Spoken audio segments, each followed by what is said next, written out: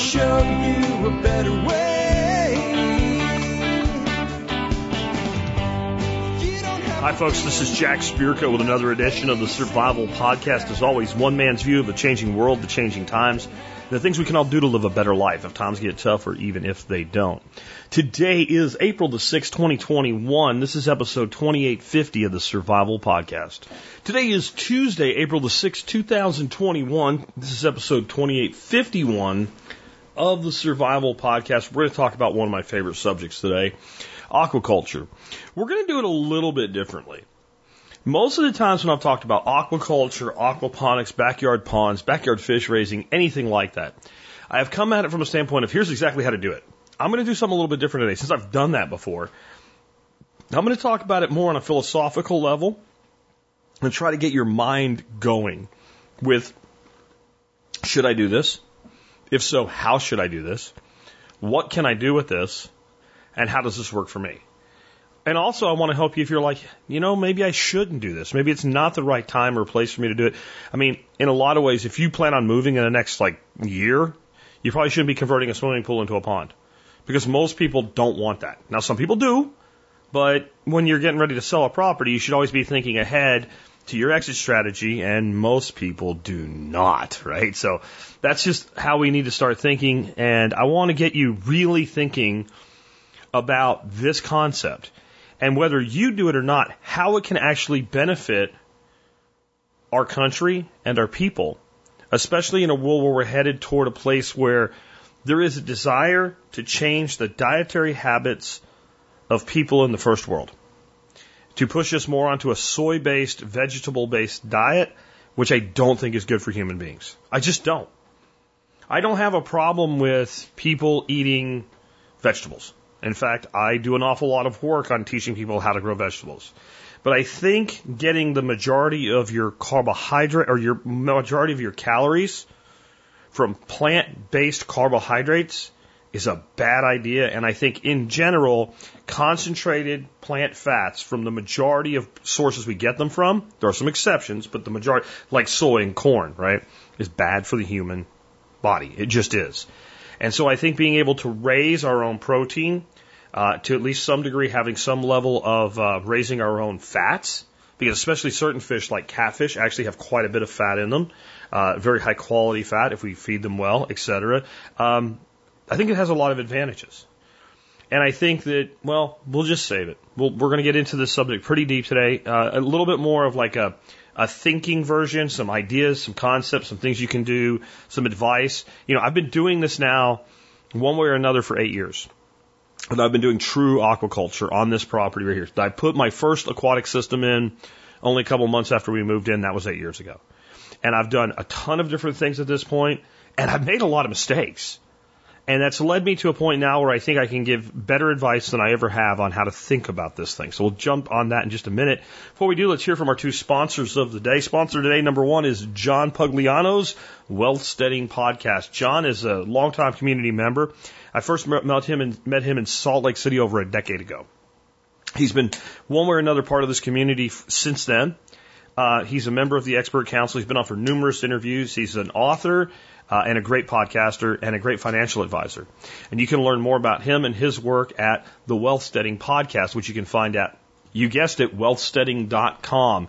And I really cannot recommend highly enough that you check out John, his work, his podcast, and everything else. Remember, if you have questions for John, you can get them into us for the Expert Council shows every Friday. Next up today, Jeff, the Berkey Guy Gleason. We're talking about water today, and water, my friends, is life. It really is. And, there's a lot you can do with local water sources if you have a way to purify and filter it. And we should be filtering our water on an ongoing daily basis anyway. When you get a boil water advisory from your city or county or whatever, do you know what that means? There was already a problem with the water, and they just figured it out, and you've been drinking it. Berkey, to me, is the go-to solution. It's the one you can rely on for your water treatment needs. It has no moving parts. There's really nothing to break. It always works. It looks great, and it's incredibly cost-effective. But why the Berkey Guy? Because he's the Berkey Guy. What are you going to do, get it from the non-Berkey Guy? I mean, seriously, Jeff's been a great sponsor of this show since 2010, I believe. It's 2009. actually, is when Jeff came on board as a sponsor. And he continues to support the show and the work that we do, and he will take care of your needs. Check out his website at directive21.com. So let's jump out of the gate here with the quote of the day that'll fit this episode perfectly because, well, I picked it out for that very reason. This is by Lauren Isley, who is a long since deceased, I guess about 25, 30 years ago, scientist from America. And he one time said, if there is magic on this planet, it's contained in water. And that's because Isley understood that we owe everything that we have on this planet that's alive, supports life, that grows, reproduces. We owe it all to water. There's a famous quote, I don't remember who said it, but it's something like, we owe all life on Earth to the fact that there's 4 inches of topsoil or a foot of topsoil or whatever, and it rains. But here's the thing. When life emerged on this planet, there was no topsoil. Water and its interactions with everything built everything. The planet at one time was rock and water. And water is the genesis of all life, as we understand it. And I don't want to get on anybody's religious sensibilities or anything here. God does however God does whatever God does in God's way. But in our fundamental understanding, water is life. Keep that in mind as we go through today's show. So just real quick before we jump into the subject, I want to remind you the Member Support Brigade is on sale for $35 a year. The discount code is IWANT35 when you sign up. Just go to thesurvivalpodcast.com and click on members to learn how to sign up there, and just use discount code again, IWANT35, IWANT35 when you sign up to get the discount. And if you have any problems with that or anything, reach out to me by email, jack@thesurvivalpodcast.com. As always, put TSPC in the subject line to make sure that I find it if it goes into the dreaded spam box folder. All right, so let's start talking about this whole concept of aquaculture. And I want to start out with what I mean when I say aquaculture today. In general, we separate aquaculture from aquaponics. And what we mean by that is aquaculture is basically the culture of fish and aquatic life and all things and what have you, where aquaponics is where we're growing vegetables and we use an aquatic life form like fish. For today, you can put it together. I don't care. I'm not worried about it. When I say aquaculture today, I mean that you are in some way growing fish or other aquatic species in your backyard. That's all that I mean. I don't care how you do it. I don't even care why you do it. I just care that that's what you're doing. That's what we're talking about. But in general, we're at least trying to do this in some sort of natural format. So I would say like the exception to that is if somebody's just running a mechanical filter and 2 IBCs in a garage, not really what I'm talking about today. That's really fish farming, right? It's just straight up fish farming. You're not doing anything to create any kind of natural environment. It's not adding to the ecosystem in your backyard. It's not feeding birds and bees. It's not bringing in other diversity. It's not doing any of that stuff. But as long as we're doing that, kind of fits the definition that I'm spitballing for you today. Now, the reason that I think we should consider this is, number one, I try to bring you things that most people can do. Okay? You won't hear me talk a lot about banana circles and citrus farming. Very little. And the reason is that there is a very tiny area in the United States, without taking heroic action, where you can grow citrus and, bananas, etc., reliably in the United States. So it doesn't apply to most people. And I think it makes a lot of sense that I don't spend a lot of time talking about things that only 1% of the people in the country can do, or 5%, or even 10%. That when I talk about something, I want something that, like, the vast majority can do it. And I believe with adjustments, almost, okay, because some of you live in like zone 2 in the Arctic Circle, okay, but almost everybody in the United States can do aquaculture on some level, on even very small properties. That even a lot of people that are in suburbs, etc., can do some form of aquaculture. Now, I'm sure some of you live in the blue hair, Karen dominated HOAs, and I'm just going to say straight up, that other than to mock them and to tell you to get out of them and tell you to avoid them, I do not factor that into my determination of what I talk about at all. I am not about to exclude a subject, because the Karens and the blue hairs say you can't do it. So if that's why you can't do it, design around it or get out of it. But I think most people can. I think even a lot of people say, well, I live up north and it'll freeze. See, my way of looking at this is, do you live in a place where fish live in the wild? And if the answer to that question is yes, then you live in a place where you can do aquaculture. You might have to go deep. You might have to provide some supplemental heat if you're really in kind of an edgy, dicey, can you pull this off type of situation. But we got down to 2 below zero this year, and even with my ponds barely being below grade, being on average about 3 foot to 3.5 foot deep, everything lived. I had no losses during that. And that's with pumps going out and everything else. So there's ways to do this, and we'll talk a little bit about some of those today. Another reason I think this makes a lot of sense for us is a lot of your feed requirements in time, as you develop your skill set, figure out what works for you, can be self-provided. So, one of the negatives about keeping something like quail, which are just one of the best animals for small-scale producers to be able to produce meat and eggs and be largely self-sufficient in that you can have roos and hens and have babies and brood your own babies. And, if you want to expand your genetics, you can just trade with other people that have different lines, and you can always keep going back to producing your own birds, is you're going to have to buy feed. I'm not saying it can't be done, but I don't know of anybody right now who's successfully raising Japanese Cortex quail who's self-sufficient on feed. Even 50% self-sufficient. Like, you have to go to feed. We get into like rabbits and things, it gets a little bit easier to produce some or even maybe all of your own food. But when it comes to fish, we're going to, in general, there are ways to do still ponds. I'm not going to get into that today. But in general, we're going to move water. If we're going to move water, we're going to use a pump. If we're going to use a pump, we can move water from one body of water to another body of water and overflow back into the first body of water. Or we could submerge a protective tank so we have water flow in between, but big fish can't get in. There's all kinds of ways that we can grow minnows. And if we can grow minnows, we can feed predator fish. Minnows generally eat algae, phytoplankton, zooplankton. We can develop systems that provide all of that.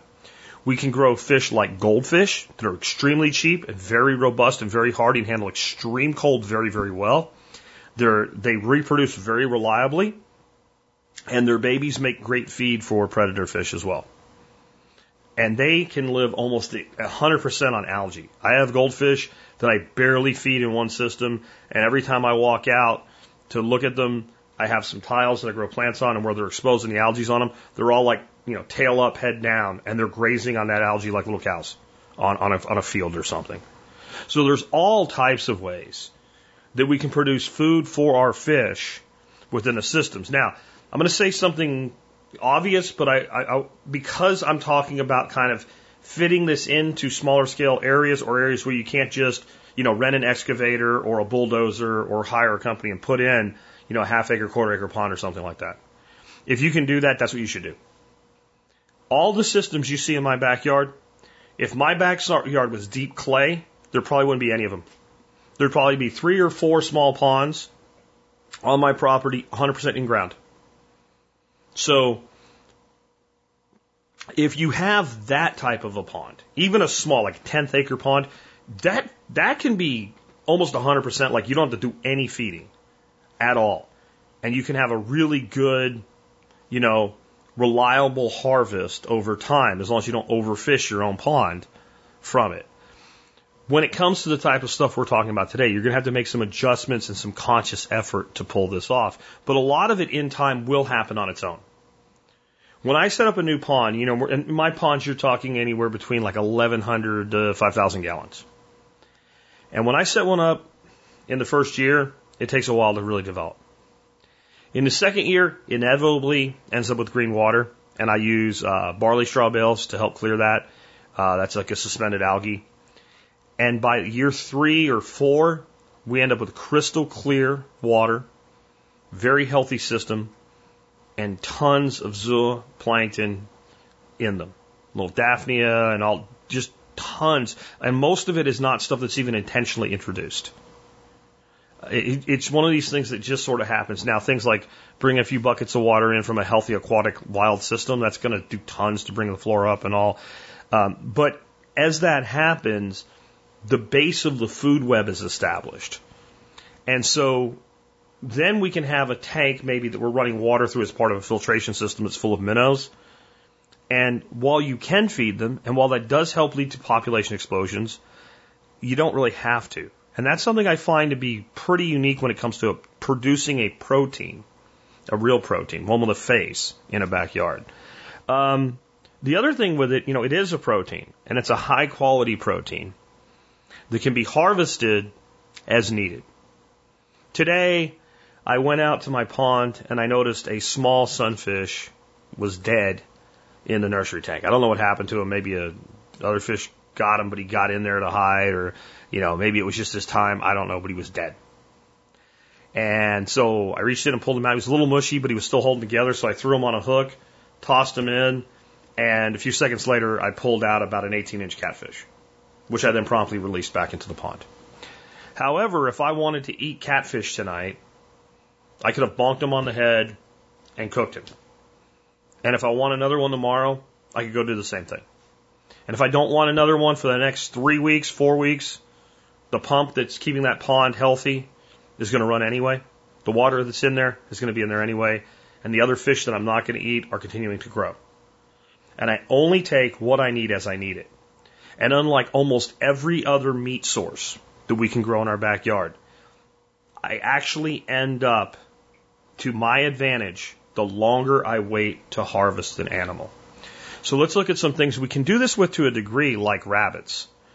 You can have your buck and your does, breed them, start growing out your bunnies, and once your bunnies are big enough to harvest, only harvest what you need when you need it. Instead of harvesting, like let's say you have 8 bunnies, instead of slaughtering them all and processing them all in one day and putting them all in the freezer, you harvest one a day, 1 2 weeks from now, 1 3 weeks from now, 1 5 weeks from now, right? And you keep doing that until they're all gone. Well, you do have to kind of think about co-housing once you get to a certain age, but let's say we can solve that. But you have to do more work. You're not going to keep them with your breeding stock at that point. So now you're continuously having to take care of them. If you're down to 1, you still have to take care of that 1.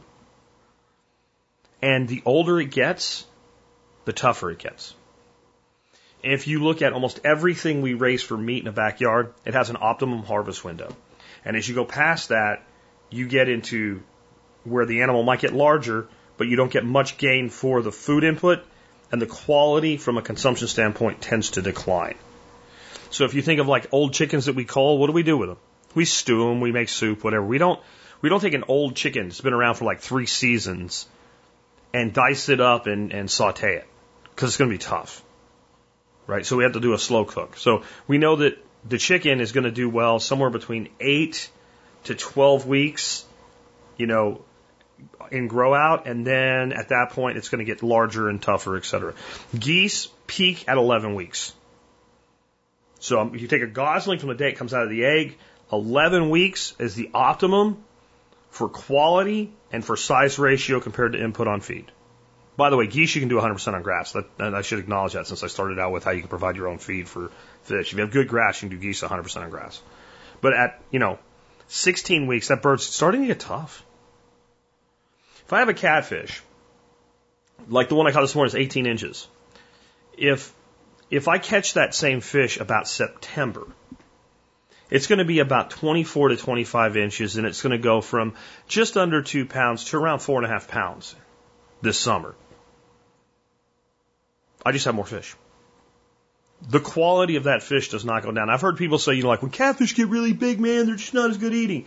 I don't know, maybe if you're talking like 40-pound fish, but the kind you're going to raise in a backyard, I've caught channel catfish, north of 12, 14 pounds. They taste the same as smaller ones. So we can let that biomass accumulate, not put any storage energy into it, and all we end up with is more and equal quality over time. That's something I don't really know that you get from any other livestock, other than aquatic livestock.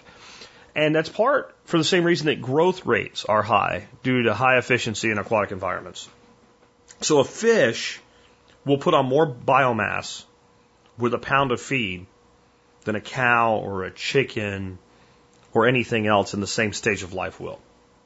Because a fish doesn't have to hold itself up, right? It floats or it sinks, depending on what it wants to do. But it is in a largely weightless environment.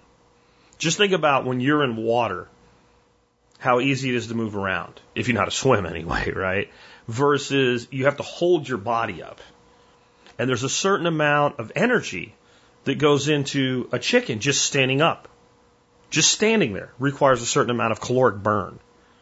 You have what's called a BMR, a basal metabolic rate. Like if you lay out flat on the ground and do nothing, there's still a certain amount of calories that you need to burn every day to run your bodily functions. And when you get up and walk around, the amount that you need to do that goes up.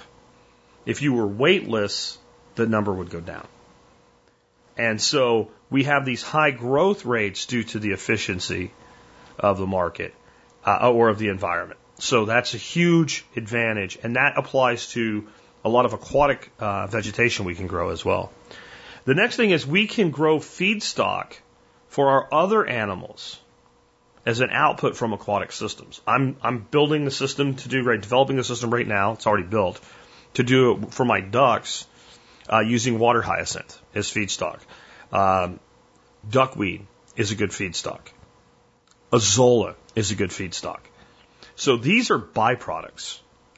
An aquatic system with a properly managed vegetative component to it is healthier than without it. The one thing we have to do is we have to keep an eye on this vegetation.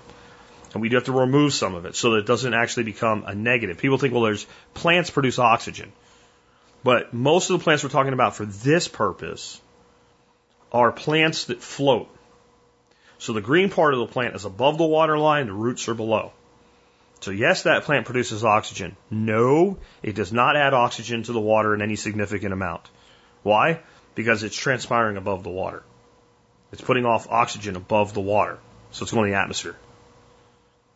But it doesn't mean that the plant doesn't make the system healthier by taking nutrient out of it. And then we can recycle that nutrient in the form of calories and protein, right, to our livestock, which we can then consume or eat the byproduct of, like an egg from poultry. And it's one of these systems that it really does this once you set it up, it kind of just does this. Like all you have to do is remove some of it and put it in the right place, and everything kind of takes care of itself from there. There's a lot of other things we can do with what we think of as feedstock. I've been talking about this to people kind of individually lately that have been asking about it, but when you look at water hyacinth, not only can you feed it to livestock, but you can make ethanol out of it. I'll see if I can find the video today and add it to the show notes, but I found a video of a gentleman somewhere in Africa where they cook primarily indoors, but they have no electricity, right? So they use wood and charcoal, which is bad indoors because they don't have proper fireplaces. Like we're going to open kitchen fires with like an open vent above it. And so you're getting smoke and carcinogens and everything in the house. The better way to cook in that environment is to use kerosene, which they use extensively. They call it paraffin there. But it's extremely expensive. Gas and kerosene, all of it is very, very expensive for any use in that area of the world. And generally so is ethanol. But they have an abundance of water hyacinth, and this guy's making water hyacinth into ethanol and selling it. Like he's putting in little used water bottles. And people are using it with their cook stoves to cook indoors, a lot healthier. So that's just another example of like the byproduct approach to using this stuff. Of course, it also can be used to create fertility. So my system is going to feed water hyacinth to ducks and the few chickens we have. And whatever they don't eat becomes compost. And that compost is extremely fertile compost. Marine systems are extremely fertile. And when we take an aquatic system with a lot of fertility in it, because we're introducing fertility in it, And then we're growing plants. Those plants are taking that fertility up. It's incredibly bioavailable. And that means when it breaks down into its own form of compost, it is then highly bioavailable to terrestrial plants as well. Next, aquaculture has a track record of feeding humans for thousands of years.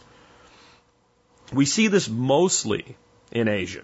I remember Bill Mollison said one time, he said, if you give a Chinaman as much as a teacup of water held in the land, he'll put a fish in it. And that's true to a degree. And throughout Asia, we have a tremendous history of aquaculture in all human settlement. And what's important about that is generally when we think of Asia, especially when we think of like wetland cultivation, aquaculture, et cetera, we think of the tropics and the subtropics. But there's a tremendous climate range there. You know, there's places in Japan where people save up half their lives so they can afford to go skiing there. And in those climates, we have that history of aquaculture. It's done in all types of climates. There's a tremendous history of aquaculture. It's just not done as much anymore in places like Croatia, Eastern Europe, etc. There's systems that they found, like the remnants of them, they kind of had to put it back together as to what was going on back there, where they were like 3-pond systems. And the ponds were literally drained and grown as pasture one season, and then they were grazed off and refilled and seeded with young fish the second season, grown out in the third and harvested at the end of the third, and those 3 ponds kept rotating through. That was very popular in kind of the Balkan areas and things like that. So we have this massive history. And I think one of the ways to solve the problems of the present and the future are to look to the solutions of the past. What did people do when we couldn't rely on the incredibly cheap and abundant energy that we have available today? Because as we've seen, sometimes that energy dependency can fail us. And I don't think that's going to get any better going forward, at least not in the short term. Next, there are tons of aquatic and semi-aquatic vegetables that we can grow along with fish. And a lot of them, like, they're not even things that we've altered. They're still in their natural state. Duck potato is a perfect example of that. It was an incredibly important food source for Native Americans and early settlers here. It's still widely available and easy to grow. I'm not big on carbohydrates, so I don't grow it myself, but if you are, then there's no reason you couldn't use it. That can also be used to feed livestock, and it can be used to create other products. And that's just one example. The most productive plant per square foot in the world for caloric output is the water chestnut. I have taken, a 10-gallon flower pot, basically. I'm not really sure you'd call it because they're rectangular, but they hold about 10 gallons. I have filled it with maybe a couple inches of gravel to weigh it down, drilled some holes in it, and set it in one of my ponds full to the top with a good topsoil. That's it. So it's got some water exchange in it, and it's only maybe sitting a couple inches in the water, but it stays super saturated. I have taken in a single water chestnut and pushed it in the center just below the surface, walked away, and never looked at it again until the end of the season. You pull that pot out really heavy, so go easy on your back, let it dry out for a couple days, turn it upside down, and it seems like the whole damn thing is full of water chestnuts. That's just another example. Taro, of course, being another plant.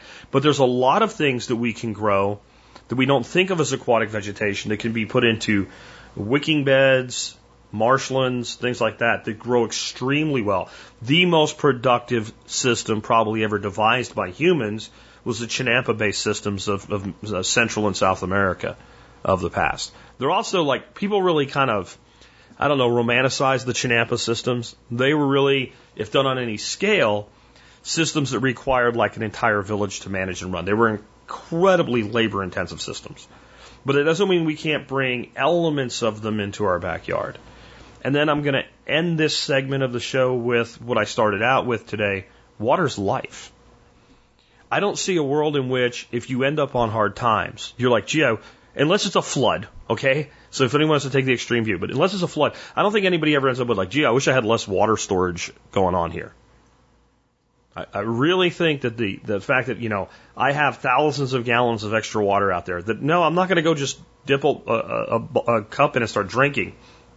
But it's there, is incredibly valuable. Because remember, when it comes to if we're doing without water from our conventional sources, it's not just drinking water. It's drinking water, it's cooking water, it's bathing water, and for those of us that are homesteaders, critically, it's water for our livestock. So I think there's an incredible value just in having a water on your property from that standpoint. But when I say water is life, and when I go back to our quote of the day with, if there is magic on the planet, it's contained in water, I'm thinking about what I've seen happen here since I put these aquatic systems in. I know that all of the plants and everything like that have brought in a lot of the bees and the wasps, but so is the water. Because I do hit periods in the year where I don't have a lot of bloom on the property. I don't have a lot of pollen or pollen or nectar flow or what have you, and I still have bees and wasps everywhere because water is life and they need it. Some of the dragonflies that I have seen around my systems, I'm like, there's one that's kind of like a fuchsia, mauve, pink, purple blend, and honestly, I looked at it and kind of went like, I didn't even know that existed. Like, I don't mean the animal, I mean the color. Just, I really didn't understand that was a color. There's an old thing, I don't know if it still works, but when Siri first came out on iPhone, you could ask Siri what her favorite color was. And she was like, it's kind of green, but with more dimensions or something like that. And I've kind of seen dragonflies and other critters that kind of make me feel that way, like this is like a new dimension of color. Birds are constantly using our water systems. We even built a small Miyagi pond, which for those that are new to the show, a timber frame pond, basically, built out of 4x4s and a pond liner. I built a little one for my wife that holds 150 gallons worth of water. And we took a stone sink that we got off of, I think, Etsy. Not Etsy. What's the one? Wayfair, right? We got it off of Wayfair. And I made like a basin out of it. The pump pumps in through the bottom, overflows the edges for a bird bath. And we did that because she wanted a bird bath. And I'm like, if you put a bird bath out there in the Texas sun, it's going to just be boiling hot by midday every day. It will never be what you want it to be. By moving the water and having some depth and shade, we were able to give the birds water year round, especially when they need it, which is midsummer and midwinter here. And it's done incredible things for diversity. And it's one thing that feed birds. And if you want to feed birds, let me tell you what you feed them. Black oil sunflower. It will give you the largest diversity of songbirds that you can bring in with seed. But the most valuable birds that we have are primarily insectivores. And there are birds that are very insectivore. There's omnivores as well, but there's some that almost eat no seed, or they're not really attracted by seed, even if they'll eat some. Well, water brings in everything, so water is life. Here's some ideas I have for you today. Like I said, this is not like a nuts and bolts how-to show. You can just, put in like backyard fish production in my search box, and you'll find all kinds of stuff on the exact how-to. I'll try to look a few up, put them in the show notes for you as well today. But I just want to give you some ideas and some things to think about, because I can't tell you what you should or should not do in your backyard when it comes to this. These are, ponds are serious commitments in my opinion. Like, it's something you've put a lot of money and time and effort into, and changing your mind is a little bit complicated. I do think it makes sense to start out with like some stock tanks that are linked together with a pump or something like that, because if you do change your mind, you can always do something with them, right? You go and you build something like a Miyagi, or you get an excavator out and start digging a 6-foot deep hole or something like that. You've kind of made a commitment, and it's going to be expensive for it to go away. So do go slow. But on that note, Miyagis, which are the ponds that I build out of 4x4s and pond liners, are beautiful. I've learned some things though. Like, I have some pretty good bulge in my big one. I think it's fine. I really do, but I would have definitely done it differently. I would have definitely put verticals on the outside for secondary supports. If it was possible, which it isn't, I'd have gone a couple feet into the ground with those as well. And there's some other things that maybe I would have done differently that I won't dig deeper into today. But they definitely are beautiful.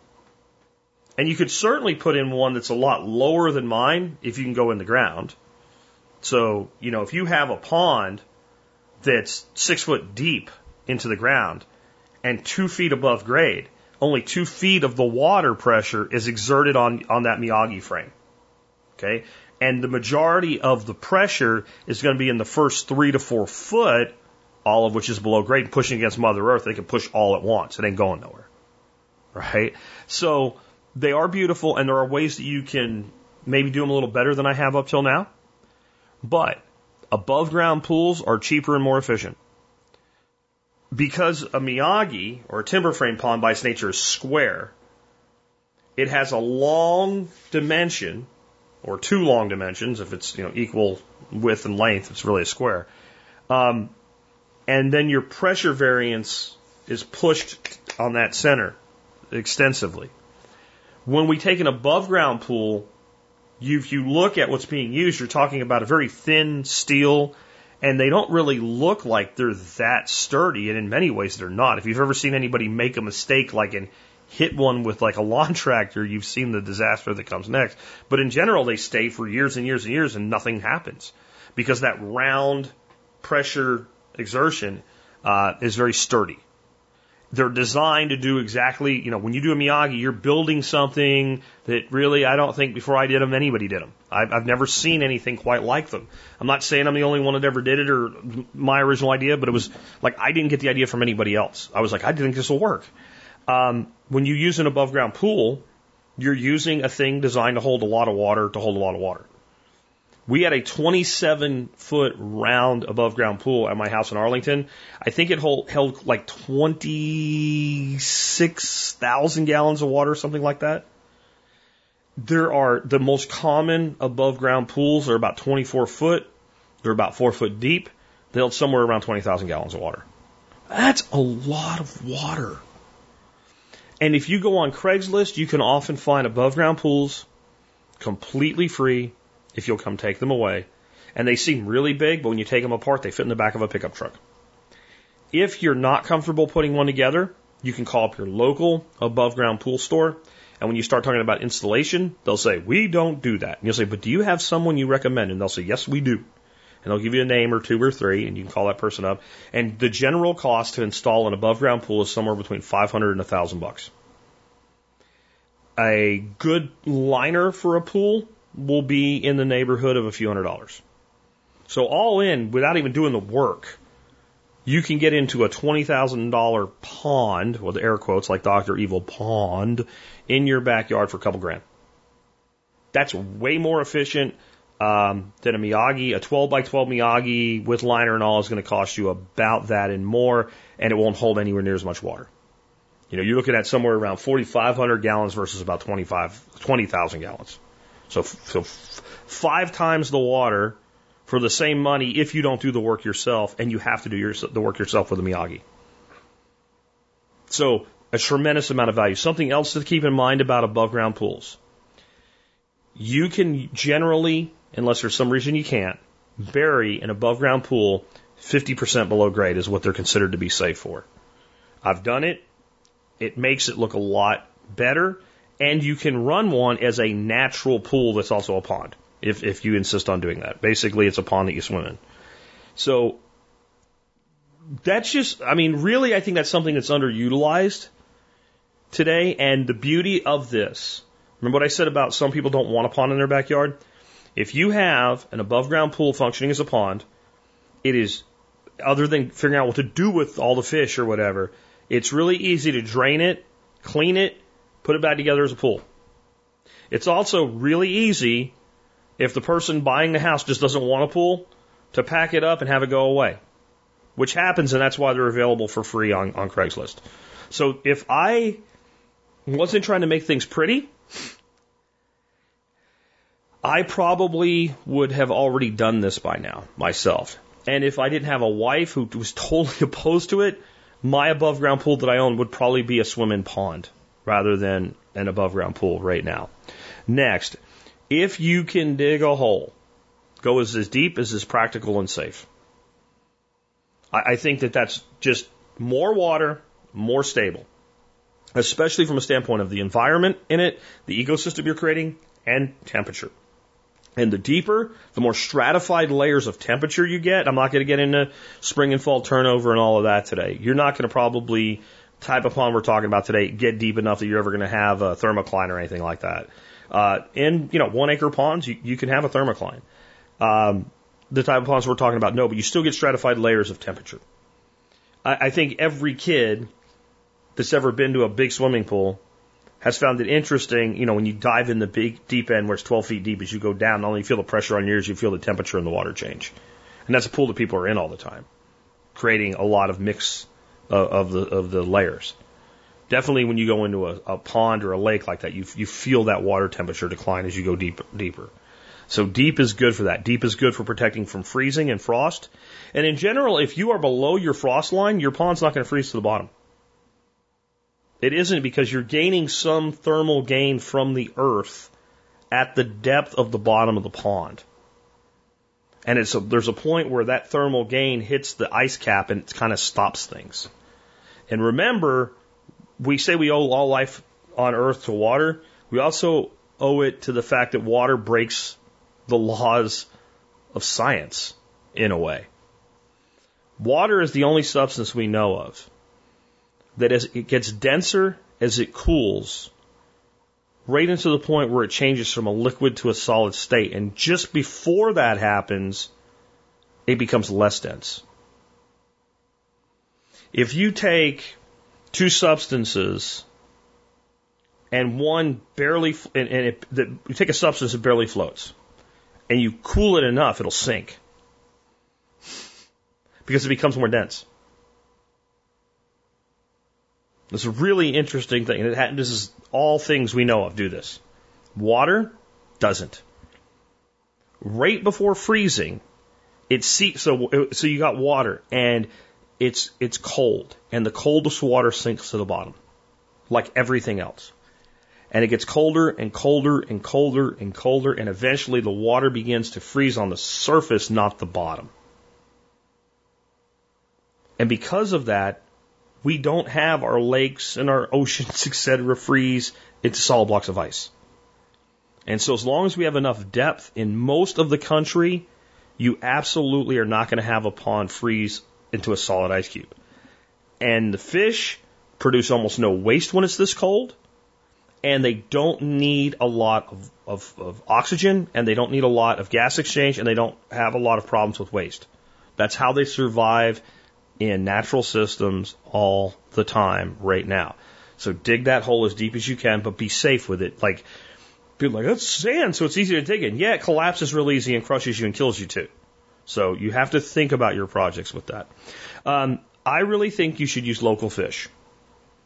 That doesn't mean they necessarily have to be fish you caught locally. Like if you have channel catfish or a local fish, and to get a bunch quickly you buy some from a hatchery, that's fine. Even if that hatchery, I don't know, was 2 states over.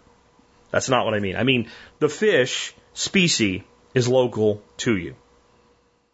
And my favorites, channel catfish, bullhead catfish, and various forms of sunfish. So bluegills, pumpkin seeds, red ears, etc. All of them. They're all delicious. They're all readily available. And they all survive in 90% of the lower 48 or more. And that means a whole bunch of things that you would have to worry about, you don't.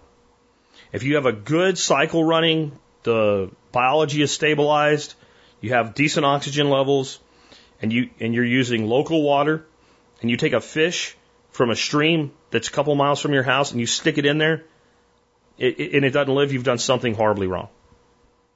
It means that fish is resistant to local diseases, and it's used to local climatary changes. Where if we decide, I want to do tilapia because the internet says so, right? Okay, well, tilapia are not native to the lower 48 United States, and they're a lot like citrus. Pretty much if you can grow citrus, you can grow tilapia outside year-round without supplemental heat in the United States. Pretty much. That's even a little questionable in some situations. Generally accepted tilapia can go down to about 55 degrees. I have had tilapia adjust to my climate to the point where they were fine. They weren't real active, but they were fine when the water was 40 degrees. And you know what happened when the water went to 38.5 degrees?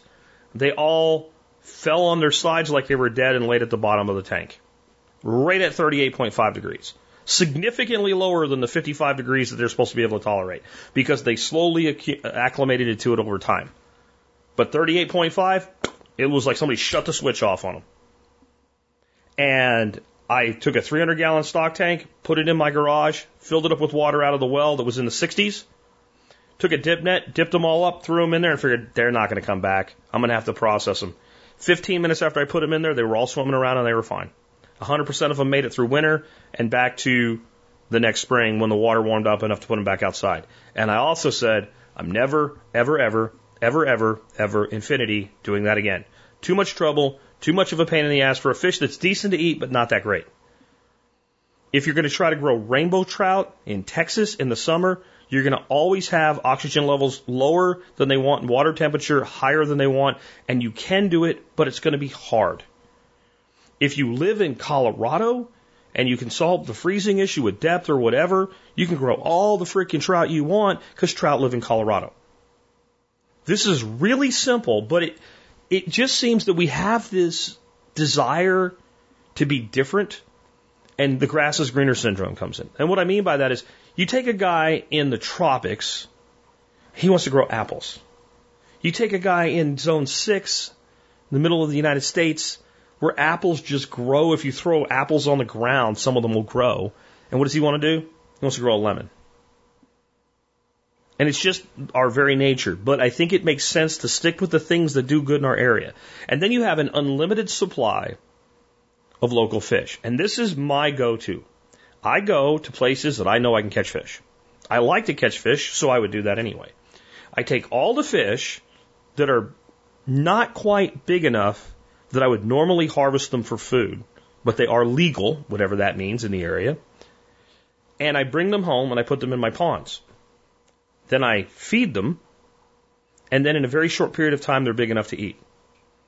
So if I go to a hatchery and buy 50 tiny little bluegills, first of all, when I put them in my ponds, the catfish are going to eat them.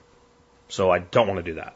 But if they weren't in there, it's going to take 2.5 years to grow those fish to like 7-8 inches, where they'll be like a good 3/4 of a pound, and 2 of them make a decent meal for one person. If I go down to the creek, should I up to the creek because it's north from here, right? I always say up for north and down for south. That's just what I do. But it's about 2.5 miles from here. There's a public disc golf course where people throw frisbees as golf. I don't get it, but if you like it, that's fine. And there's a creek that runs around the back of it. And I can generally easily catch 20, 30, 40, how many ever I want. Various sunfish species. Most of them are bluegill or green sunfish that will be between 4 to 5 inches long on any given day. If I bring those fish home, get them into my system, and then they start to eat both the food that's produced by the system and the commercial feed that I use, in a year, they're bigger than my hand. And they're freaking delicious, and they're on demand whenever I want one. And you can't do that, in my opinion, with non-local species. At a minimum, I would only use fish that are endemic to your climate type. So if that fish does come from another place, it is not local to you, but it lives in a place with your water conditions and your climate, then fine. But local fish to me are the best. I also do not adjust my pH. I do not chase water quality other than to make sure that I'm not like too high in my nitrites or my nitrate cycle and make sure that's working. Once I get a system balanced, so I will take readings on the system when it's brand new. Usually, I don't even do that anymore, but I've gotten to where I can kind of look at the behavior of the animals and know what to do, right? But once I get that cycle established, I don't do anything except add water and occasionally do a water change. And the reason is a couple things. Number one, my fish are adapted to the type of water conditions that occur in my climate because they're from my climate and my region. So, yes, my water's slightly alkaline. So what? All the water's alkaline. People are like, oh my God, you put a cinder block in there. Okay, first, if you touch a cinder block after it's been in one of these ponds for, a couple months, it is slick. there's a patina of biofilm around it, and it's locked up, and it's not contributing to the alkalinity of the water at all at that point. Lockup is a real thing in aquatic systems. It makes them inherently resilient. However, the stream that those fish came from is literally a limestone bed stream. That water is more alkaline than the water that I'm using from my well, plus the contribution of the cinder block, right? So if we're going to start chasing pH, we're always going to be chasing pH. If we're going to start chasing anything that can vary in our water, we're always going to chase it. If we let the fauna adapt to the ecosystem in time will stabilize. And in the end, the only thing you're going to do to rectify this problem, other than, pH up and pH down, which I think you're just chasing your ass if you're doing that. Anything else, what you're going to do is what? You're going to do a water change. I mean, and over time, your total dissolved solids will continue to rise. That's the only way you can rectify that. You can't put an additive in that makes dissolved solids go away. So as the hardness increases, eventually you need to do a water change. There's a lot of ways to do it. You can pump water out of a system and then fill it back up. Or you can just run new water into a system and push old water out. That's what I do. I create overflows in my ponds. I take a garden hose and set a timer, because I didn't yesterday, and I flooded the whole damn mid-swale system out. The ducks are happy about it. Set a timer, or better yet, if you have a hose, put one of those mechanical timers on it. That way you can't forget. Because sometimes your timer goes off. You're like, I'll go get it in a second. You hit stop, and then you get distracted and pet the dog and do something else, and then you forget. And then the ducks are happy, right? So you set a timer, you push water through. By pushing water through, you're doing a water change. And if anybody thinks that's not good enough, this is what we do in the aquarium trade all the time. When you build a full-on fish room, you do not have time to be going in there and vacuuming all these tanks all the time and sucking water out of them. And is that 20% or whatever? You develop systems that are natural overflows, and you push water through the system. So it's done all the time. It works just fine. But I don't believe in chasing your water quality other than to keep it good. And I think that in time, if you get comfortable with this, you can tell when something's not right. Your fish will behave in a way that is not typical, and you'll see that way before a test strip will tell you, and you're going to do a water change. So let's not make it any more complicated. I've also learned things like, if you have floating aquatic vegetation, it starts to lose color. It can drop its roots, and that can kill your fish mechanically. So then that's the time to get that, or the majority of it, out of the system, compost it or feed it or do whatever you're going to do with it. But you'll learn this as you go. And if you're not on a well, I personally think if you're going to do this at any scale, if you don't want to go broke buying dechlorinator, put in some form of rain catchment that you can use your rainwater. And, people are worried about like asphalt roofs, and I don't even care. Now, of course, all the roof I catch water off of is metal anyway, but I'm not worried about that. A simple first flush, and you're good. I have a friend who turned he has a swimming pool in ground. He turned the whole thing into a natural pond. And he runs his water straight off his roof, straight into it. And he has no problems. His pond is friggin' beautiful. So, if you do that, you're going to bypass a major expense and a major hurdle. I think you'll probably still at times have to use water from grid water, and you do need to dechlorinate it when you do. And then last, I just want to say, even though I talked about the fact that you can make these systems highly resilient and self-feeding, do not hesitate to use commercial feed. There's a lot of people they don't want to use any commercial feed in their systems whatsoever. I feed somewhere between 100 to 150 pounds of pellets a year, and those that have seen my videos and all, I have a lot of systems.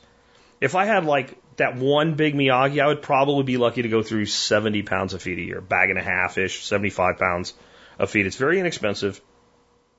The fish are incredibly healthy eating it. You can tell when you look at a fish if you're looking at a healthy fish or not.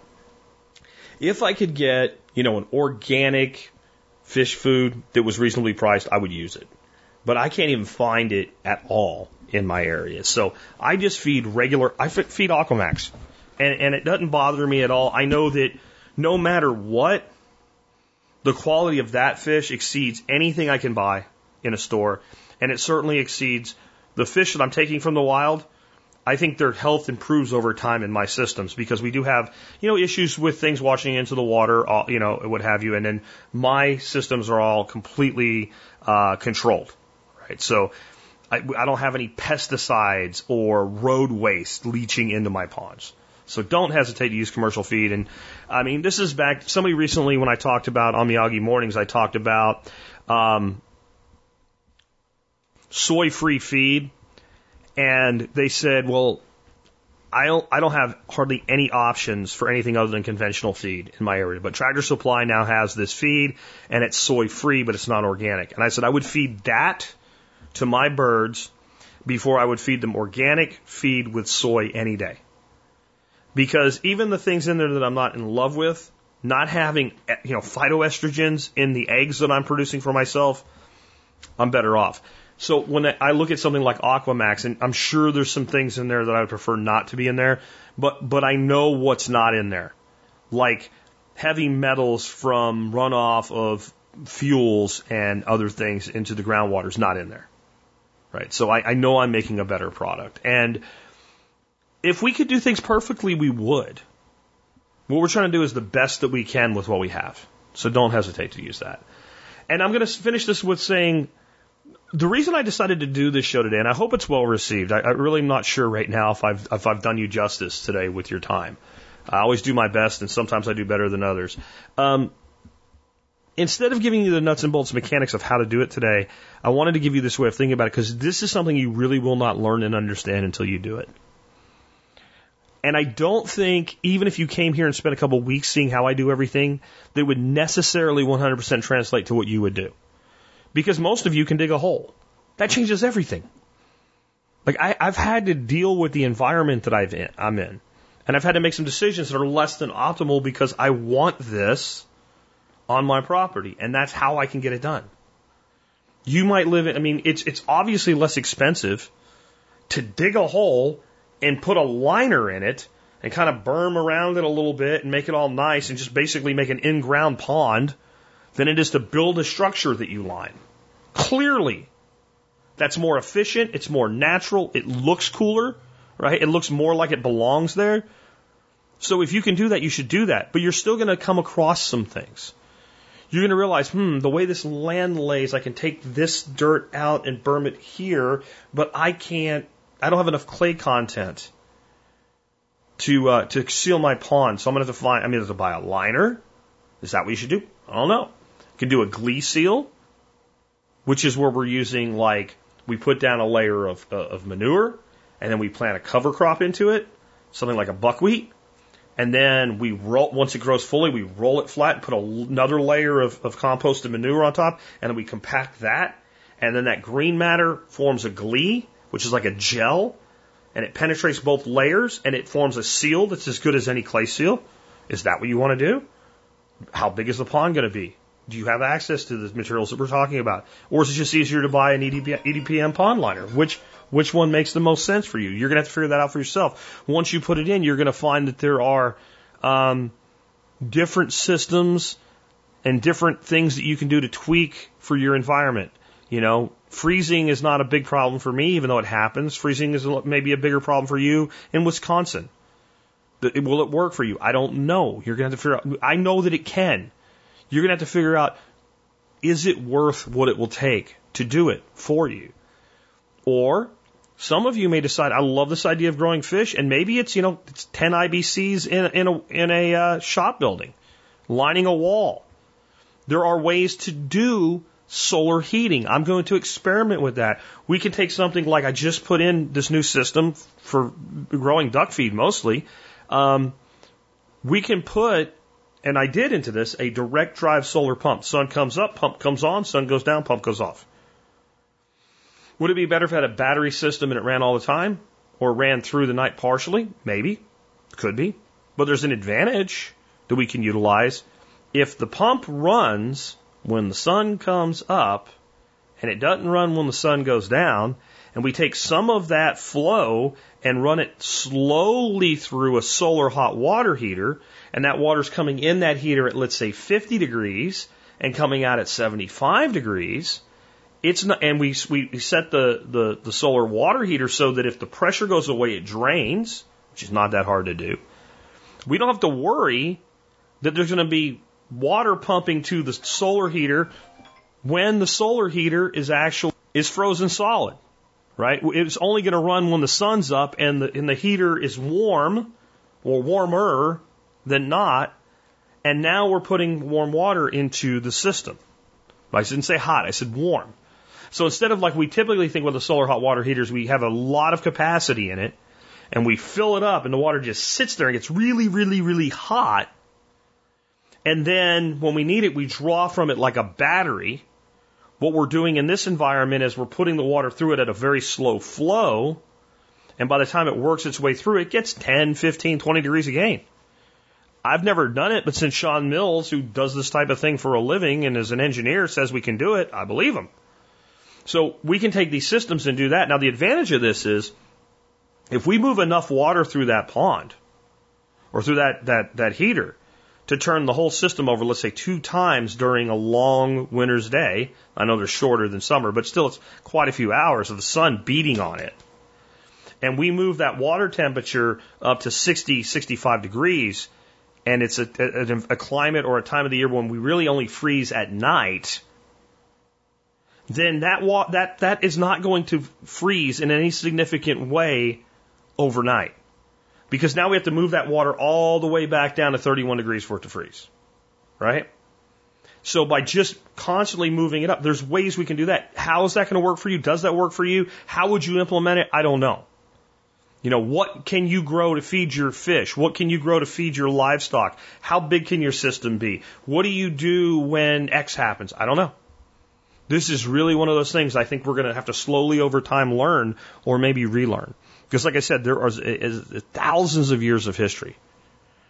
And the most productive systems in the world incorporate on some level aquaculture. So I really recommend that you check into it. If you have questions about this type of thing, I'd love to do kind of a follow-up on this one, more how-to. Just send them to me, jack@thesurvivalpodcast.com with TSPC in the subject line. With that, let's go ahead and wrap things up. Let me remind you, if you like the show and the work that we do, you can always help us out just by doing your online shopping at tspaz.com. That's T-S-P-A-Z, tspaz.com. Today's item of the day is one I probably should have brought around a long time ago. I mentioned it yesterday when I talked about my supplements.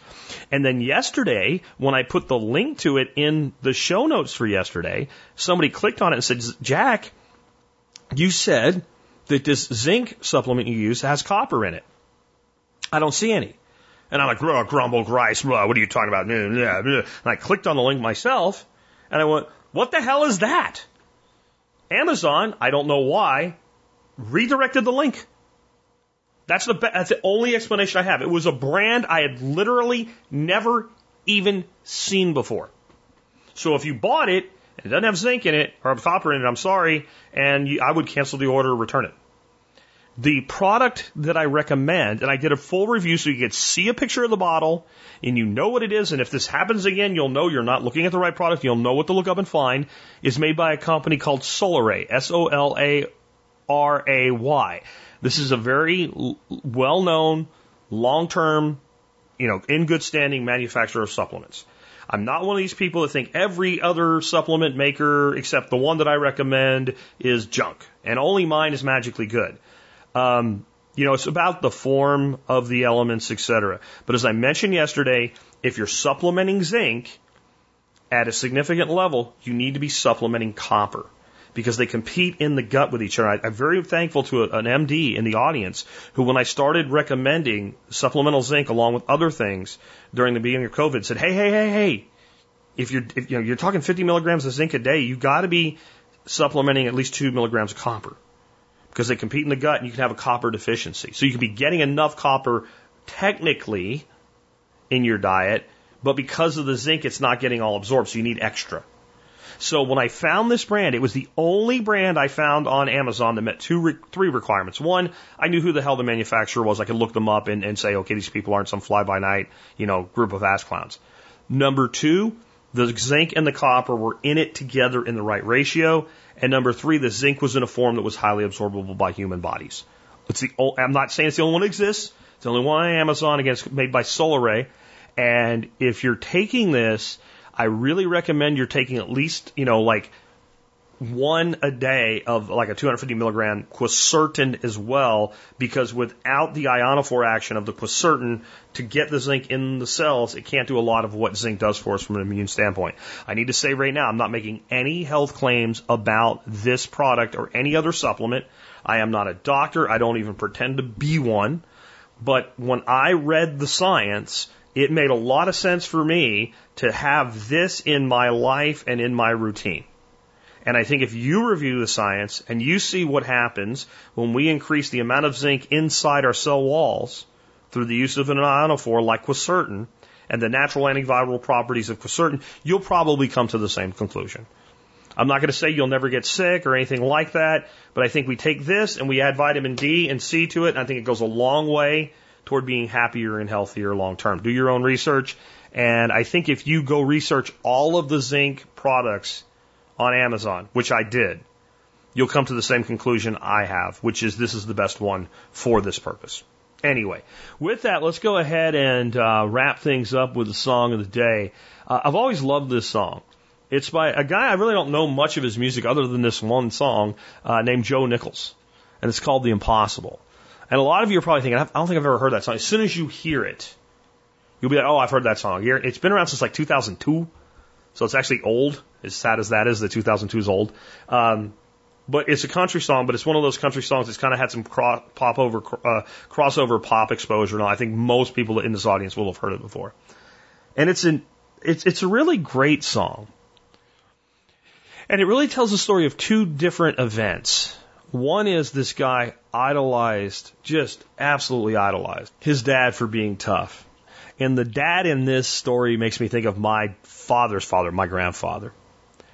And because that was the old man I've talked about before, that like he had coal embedded in his arm from an accident in the mine. So when I asked him about it, he said, it wasn't worth having it taken out. It don't hurt nothing, no way.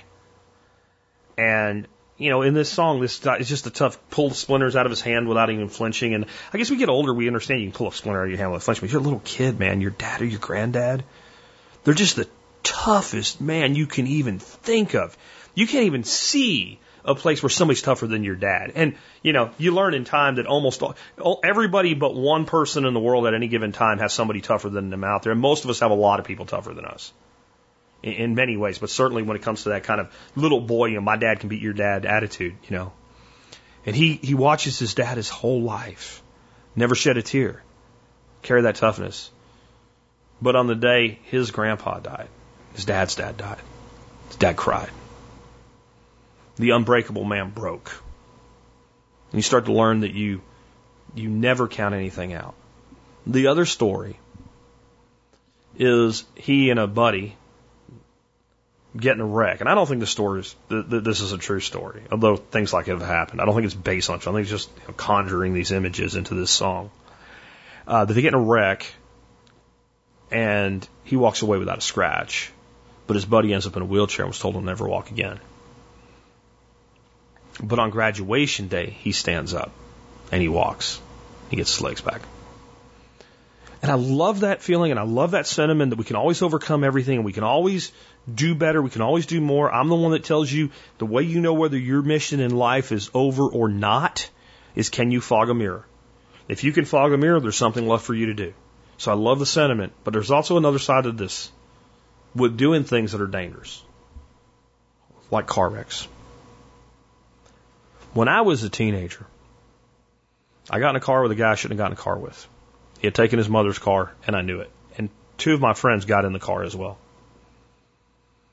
And he was trying to show off, which is always bad for teenage boys. He came around a turn, and there was a turn, came around, and it kind of went up and then down a steep hill. And it was a thing that we all did. You came around that turn, and you kind of hammered it, and the car got just a little bit of air. It really didn't come up off the ground. You kind of got that shock lift. Well, you could get actually a tiny bit of real air. We'd get that thing coming down the other side of the hill if you did something that was really stupid. But there was a time to do it where it wasn't quite as stupid. And it's going to sound dumb at first when I tell you what it is. You go in the wrong lane. When you went in the wrong lane, you got a little bit more lift, and you kind of came down, you got this little burp. Well, the time that you could do it and get away with it was nighttime. And I think for some of you, the lights just clicked on, and for the other of you, even though the light should have gave it away, it didn't. At night, if there was someone coming up the other side of that hill, you could see their lights, so you knew not to do it. Well, dummy decides he's going to do it in the middle of the day. Hey, it's a crapshoot. Maybe there won't be anybody there. There was. When we hit the ground, we were coming straight at a head-on collision with another vehicle. He wasn't a very good driver, but he did cut the wheel, and we avoided the collision. We kind of slid sideways back and forth a couple times.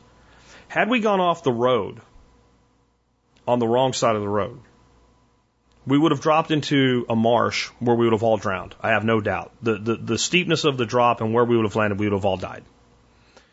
Instead, we ended up with the car flipping over, rolling over to Tonister's roof, and it slid over 280 feet. If you don't think you can get friction burns, like road burns, through the steel roof of a car, you're wrong. Because I had both of my knees look like I had slid off a motorcycle for 20 feet on the macadam, just bloody red, bleeding through the pants from a friction transfer. I busted my head, my face hit the windshield on I was in the passenger seat, and my face hit the outside, the roll down windshield. Big black and blue eye, but I got up and walked away, and every single one of us did. None of us got hurt. But that wasn't because an unsinkable ship sank. It wasn't because the impossible occurred. It was because we got lucky. And that whole series of decisions that all of us made, from the guy who took his mother's car and was driving and had, the greatest amount of responsibility.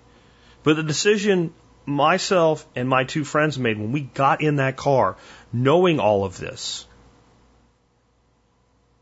all of those decisions could have spelled disaster for all of us and our families.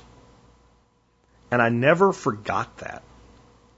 And it has always stayed with me and always tempered my decisions, and not thinking that I was the unsinkable ship. Not thinking that I could get away with everything. And it didn't mean I got timid. I still spent, a few years jumping out of airplanes for a living. Still volunteered to serve in the military. After that, I still spent time alone in the wilderness. I still did rock climbing. I did a lot of things that are considered dangerous. But it was along with the education necessary to do it as safely as possible. And so I think one of the dangers in wonderful songs like this, and the sentiment that comes with them, is it's all going to be okay. And I think it is important that we learn as we age, sometimes it's not going to be okay. And that's one thing. And sometimes life just hands us things, and we just have to deal with it. Any one of us can end up in a serious auto accident that's not really our fault, maybe not even anybody's fault. Sometimes accidents happen. But just as often, maybe more often, when bad things happen to people, they bear some responsibility for it, and they can be avoided. So, while this song is really a story of triumph, I think it does us well to make our triumphs things that are necessary rather than things that we've brought upon ourselves. With that, it's been Jack Spirko with another edition of the Survival Podcast.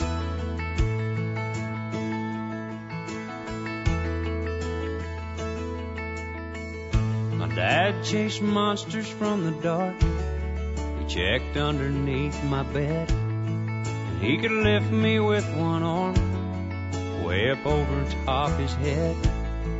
He could loosen rusty bolts with a quick turn of his wrench.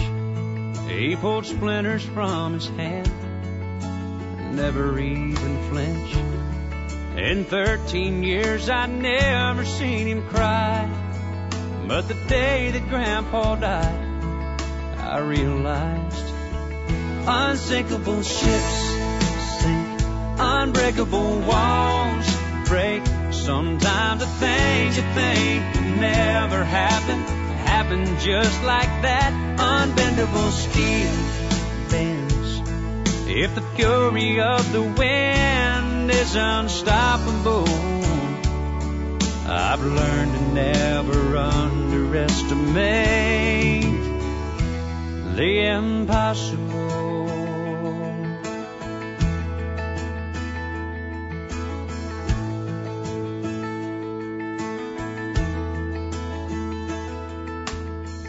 And then there was my junior year. Billy had a brand new car. It was late, the road was wet. I guess the curve was just too sharp. I walked away without a scratch. They brought the helicopter in. Billy couldn't feel his legs. They said he'd never walk again. But Billy said he would, and his mom and daddy prayed. And the day we graduated, he stood up to say, unsinkable ships sink, unbreakable walls break. Sometimes the things you think would never happen just like that. Unbendable steel bends if the fury of the wind is unstoppable. I've learned to never underestimate the impossible.